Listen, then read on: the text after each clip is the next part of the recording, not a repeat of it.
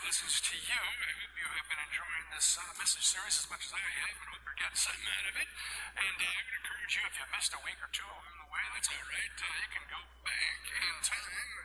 Just go on the website and check out those messages and listen again, or listen the first time, or share that message with someone who could use it. Today we are going to be getting into happiness and sadness, and next week our topic is going to be all about marriage, which is such an interesting topic, such an important one. And I'm confident that no matter what your marital status may be, that we will get great benefit next week as we discover what happy people know about the great gift of marriage. Now, perhaps, yes, you have noticed the bozo. And let's see, it's our Director of Student Ministries in the room, Ryan Fendler. No, he's not. This is interesting. I'm totally busting him in front of the congregation. He is not in church, but interestingly enough, he said, if you need a volunteer for this next service, he would like to be the volunteer. And I didn't say yes, you could. I just said, we'll see what happens. And now I'm calling on him, and he is not here. That's all right. Here's what you need to know. 2 Corinthians chapter 6, St. Paul comes up with this long list of hardships that he's going through. He's talking about literal beatings, and he's talking about suffering, and he's talking about being imprisoned, and he's talking about being shipwrecked, and he's talking about being hungry, and he's talking about sleepless nights, and he's talking about betrayal from false friends. He's talking about just going through a terrible, terrible, terrible time. Oh, St. Paul, here we go. And he gets to after that long list of all the tough things and the sad things that he's going through, he gets to this verse. He says, we live on, beaten and not yet killed, sorrowful and yet always rejoicing, poor and yet making many rich, having nothing and yet possessing everything. I love those two words, and yet. Sorrowful and yet always rejoicing. Sad and yet happy. Beaten and yet bouncing back up. Suffering and yet the smile remains. How is that possible? Is that possible, St. Paul? Yes, it is. But you gotta know the one thing. Do you know what the secret of life is? No, what? This. Your finger? One thing. Just one thing. That's great, but what's the one thing? That's what you've got to figure out.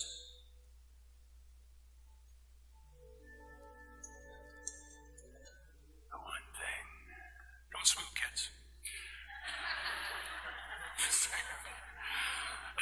But you may remember that scene. Some of you also remember the scene from City Slickers. Mitch, the guy who sounds a lot like Mike Wazowski from Monsters Incorporated.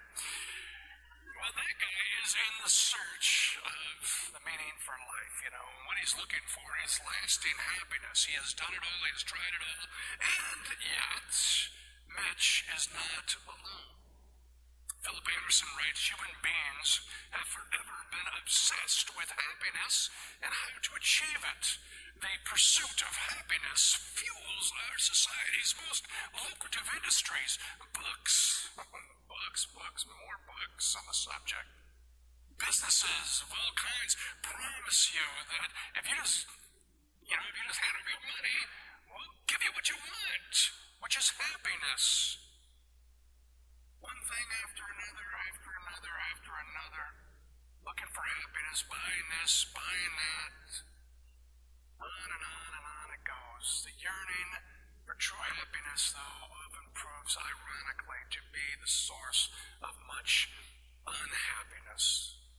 The restless search for happiness sends many a dissatisfied person packing their bags. The endless chase warps many a friendship and strains many a family and dissolves many a home because someone says to himself, I'm just not happy anymore. I'm not really happy with this. Maybe that will make me happy instead. Many tears have been shed, resulting in a pursuit of an imagined happiness. Psychiatrist Paul Meyer writes, I've had millionaire businessmen come to my office and tell me that they have big houses, yachts, condominiums, nice children, a beautiful mistress, an unsuspecting wife, secure corporate positions, and suicidal tendencies. They have everything this world has to offer except the one thing: inner peace and joy. The one thing. If you're a Christian, you know it. St. Augustine of Hippo knew it. And writing one of the world's greatest sentences, this thought: Thou hast made us for thyself, O Lord, and our heart is restless until it finds its rest in thee. C.S. Lewis knew it. He said, what Satan put into the heads of our remote ancestors was the idea that they could be like gods, could sit upon their own as if they had created themselves, be their own masters, invent some sort of happiness for themselves outside of God, apart from God. And out of this hopeless attempt has come nearly all what we call human history: money, poverty, ambition, war, prostitution, classes, empire, slavery. The long, terrible story of man trying to find something other than God which will make him happy. The reason why it can never succeed is this: God has made us, invented us as a man invents an engine. A car is made to run on gasoline, and it would not run properly on anything else. Now, God designed the human machine to run on himself. He himself is the fuel our spirits were designed to burn, or the food our spirits were designed to feed on. There is no other. That is why it is just no good asking God to make us happy in our own way without bothering about religion. God cannot give us happiness and peace apart from himself because it is not there. There is no such thing. Jesus knew it. They say, come to me, you who are restless, and I will give you rest. You go looking for real, long-lasting happiness outside of Jesus, and we will never, ever find it. You come to Jesus, and you'll have so much more than you'd ever need. Jesus is the life, freely giving us grace and love and kindness and peace and forgiveness and worth and happiness and joy thrown into. And yet, why are there so many joyless Christians? Why do so many look like they got baptized with lemon juice? Well, here's why. Because this world is broken. Because we're broken. Because sad things happen to God's people. Bad things will happen to you. Do not be dismayed. Do not be surprised. Do not be shocked when sad things happen. Tim Keller writes, one of the main reasons a lot of Christians are continually overthrown is not simply because bad things happen to them. At least half of their discouragement and despondency is due to their surprise at the bad things that happen to them. You see the distinction. 50% of the reason we get so despondent is that we're shocked. We say this isn't how it's supposed to be. We say life should be better.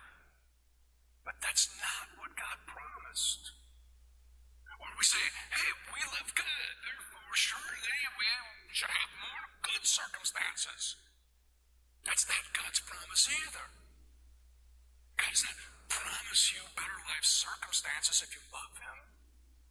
He promises you a better life.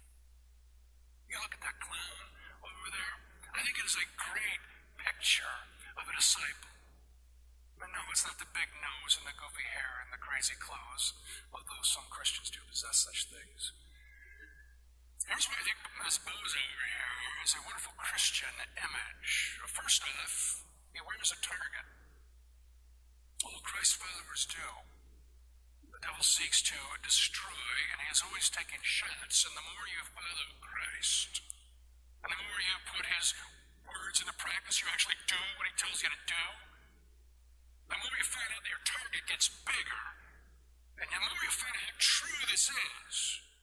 Do not be surprised.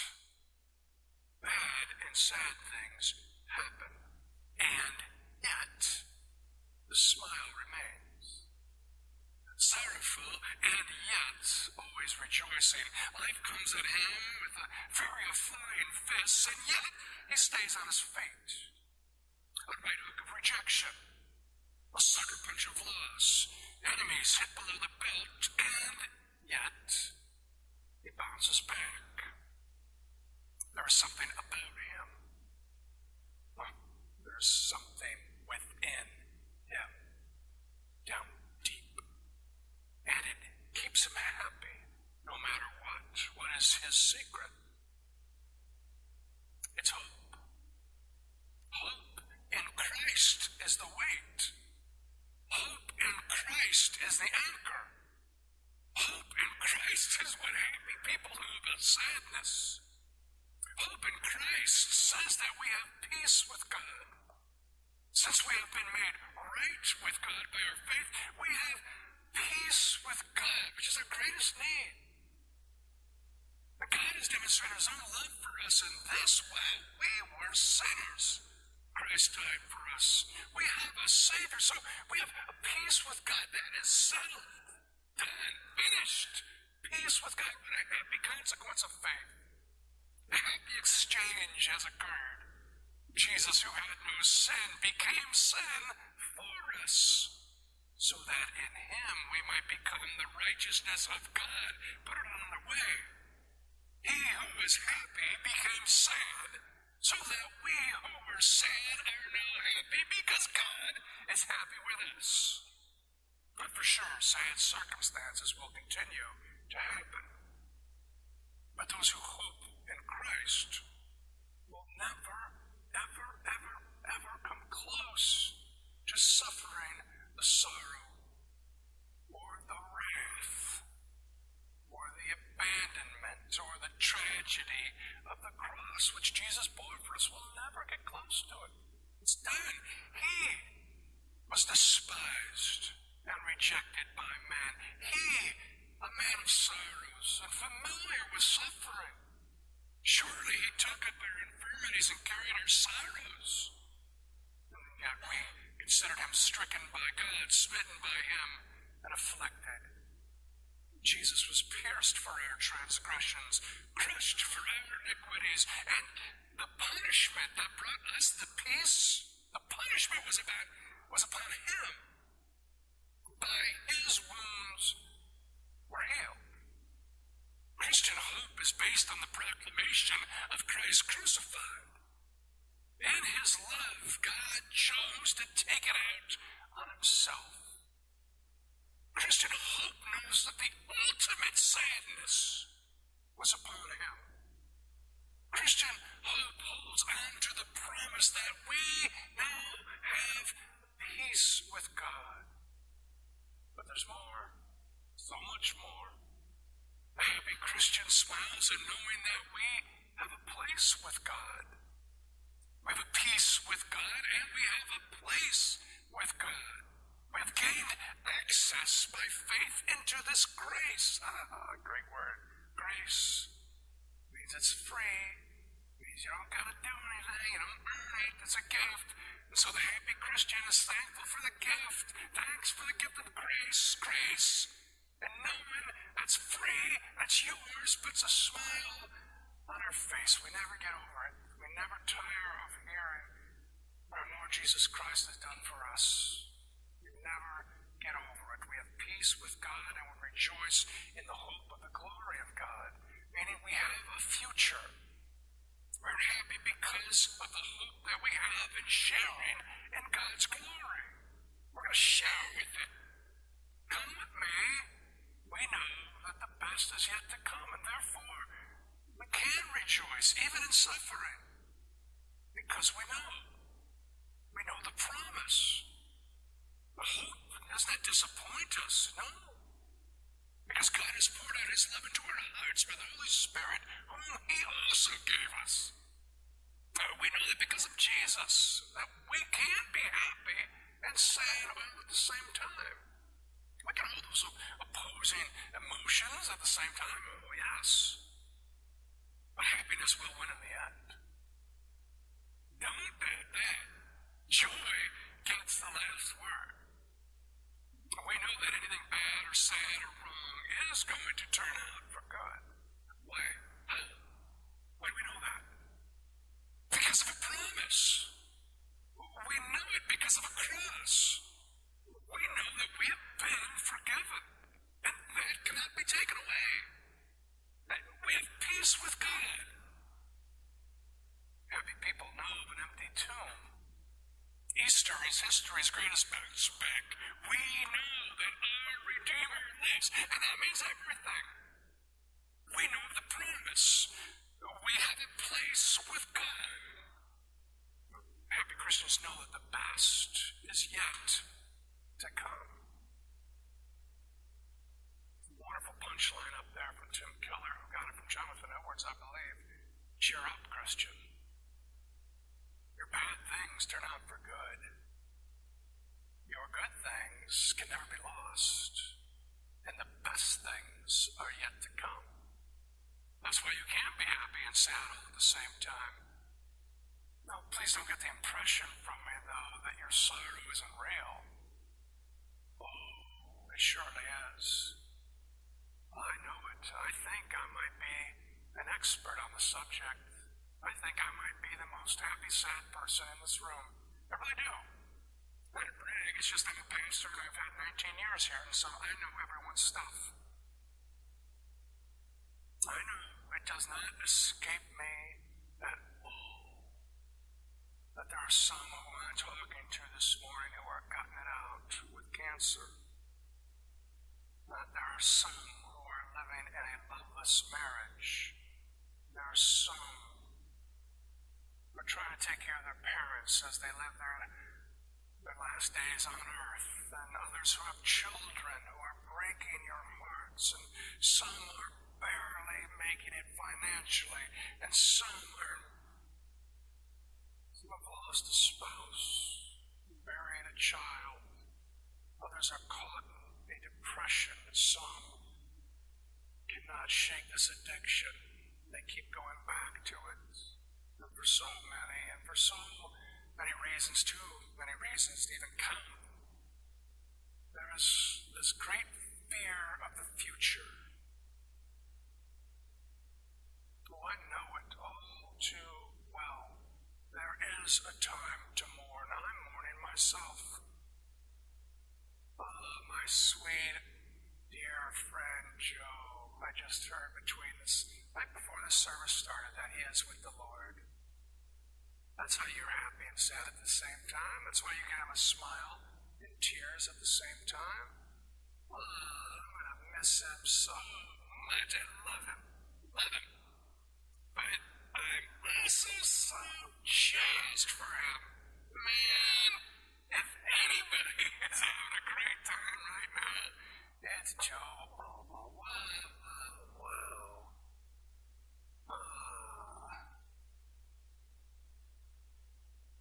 I'll tell you what really makes me sad, though, is me.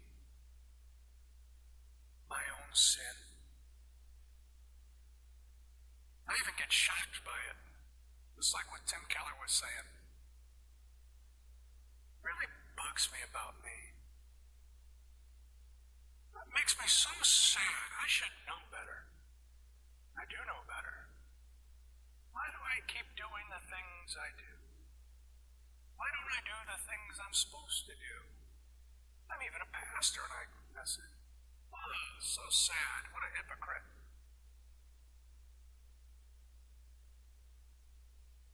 Don't you know? You've got to hold on to the promise.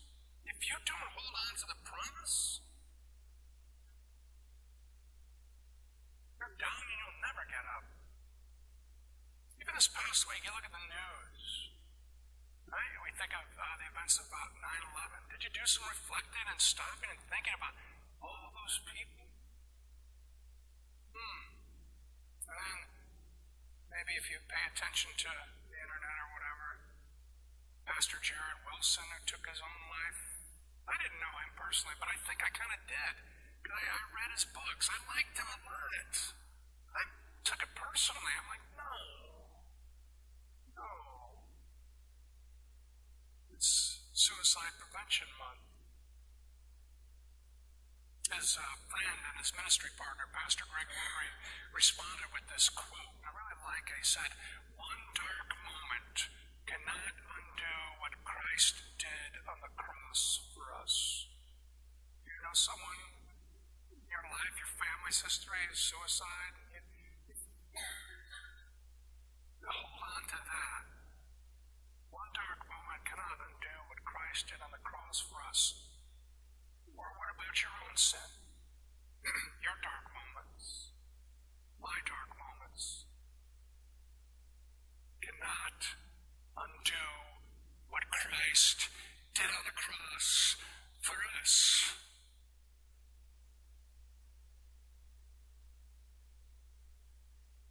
That's the hope that we have. You see, brokenness and sorrow is serious business. Don't trivialize it. No. Our souls know hurt. Our souls know pain. Our souls know loss. That's why we must hope all the more. And not a wishy kind of boy, really hope. No, not a wishy kind of wimpy hope. I'm talking about the knowing, certain, count on it kind of hope. The kind of hope that holds on tightly to the promises of God. It is the only thing that can take away sadness and win. And it keeps us standing, and it keeps us even smiling in the suffering. Hope is the ability to declare, no matter what, those two wonderful words, and yet my Redeemer lives. He lives. It's so important to hold on to the promises of God. It is the air that fills up the deflated. I know that in the end, my Redeemer lives. Vivit. That's Latin for he lives. Martin Luther, the great reformer. Oh boy, if anybody knew about deep sadness and depression, it was him. He knew it all too well. His life, he dealt with way more than I ever did. His life is in danger. I mean, they wanted to burn him at the stake, and they did. His buddies who followed his teachings. Can you imagine the guilt that Luther must have had over that? He had to bury his daughter. I don't know if she was 10 years old or so. That really messed him up. He had financial troubles, church troubles, health troubles, betrayal of friends. There was a war on plague. Plenty of enemies. At one time in particular, he was just empty. He was out, sad, down, spent. And he holed himself up in his study room at home, and he wouldn't come out. He couldn't snap out of it. Ever feel that way? Snap out of it. Oh, okay. How you do? Well, Luther was down. His wife Katie was worried. So worried that she had her husband's buddy, a pastor friend by the name of Johann Bugenhagen. That's a great name. Johann Bugenhagen. Come over and visit. He did. He knocked on the door of the study. No answer. Bugenhagen went inside, and there, sitting at the desk, is his friend, his eyes full of tears, and he's just kind of quietly weeping a little bit, and he is writing something with his finger in the dust on the top of his desk. V-I-V-I-T. It's 5 letters. V-I-V-I-T. Over and over again without saying a word, just writing in the dust. V-I-V-I-T. He lives. Bugenhagen saw that and he started smiling. Because he knew. He knew that Luther would be okay. Because he saw that his friend was holding on to the promises of God. And so, Bugenhagen, he started laughing. He lives. It's good, right? So he starts cracking up. And then Luther started laughing. And sometimes, maybe it's the very best time that as you are going through that sadness, V-I-V-I-T, he lives. I know some are dealing with very real sadness, and yet he lives. V-I-V-I-T, he lives. Sin, sickness, suffering, pain, sorrow, sadness, all too real, and yet we hope. We know he lives. Our bad things turn out for good. Our good things can never be lost, and the best is yet to come. And dear friends in Christ, let me say this: sadness ain't all bad. Even a good thing. Because I'll tell you that sadness has a way of keeping you close to Jesus. And really, if these were the two options, happy without Jesus or sad with Jesus, I'll take sad with Jesus, please. But that's not the option. The option is happy and sad with Jesus. And Jesus, he was the happiest guy on earth.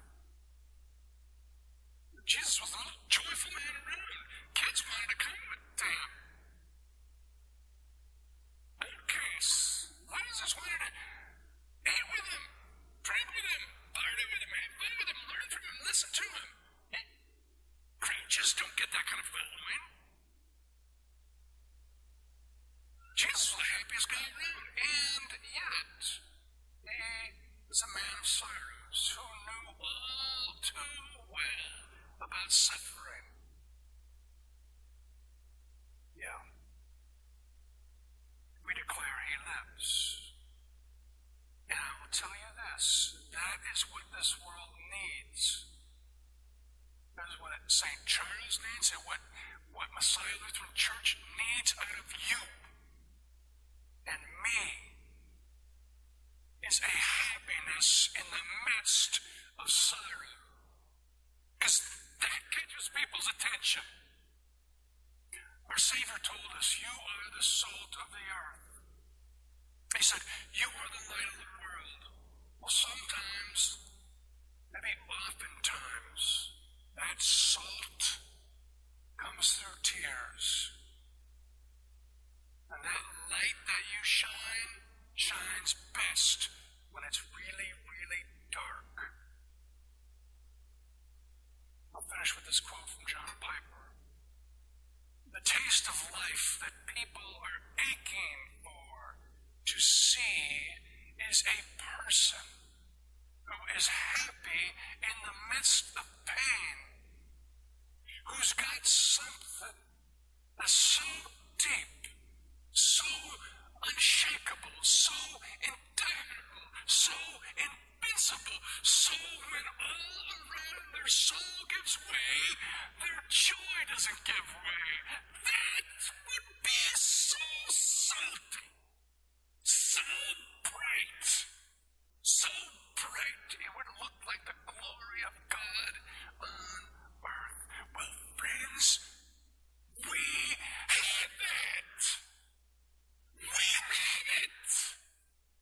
We have peace with God. We have a plan.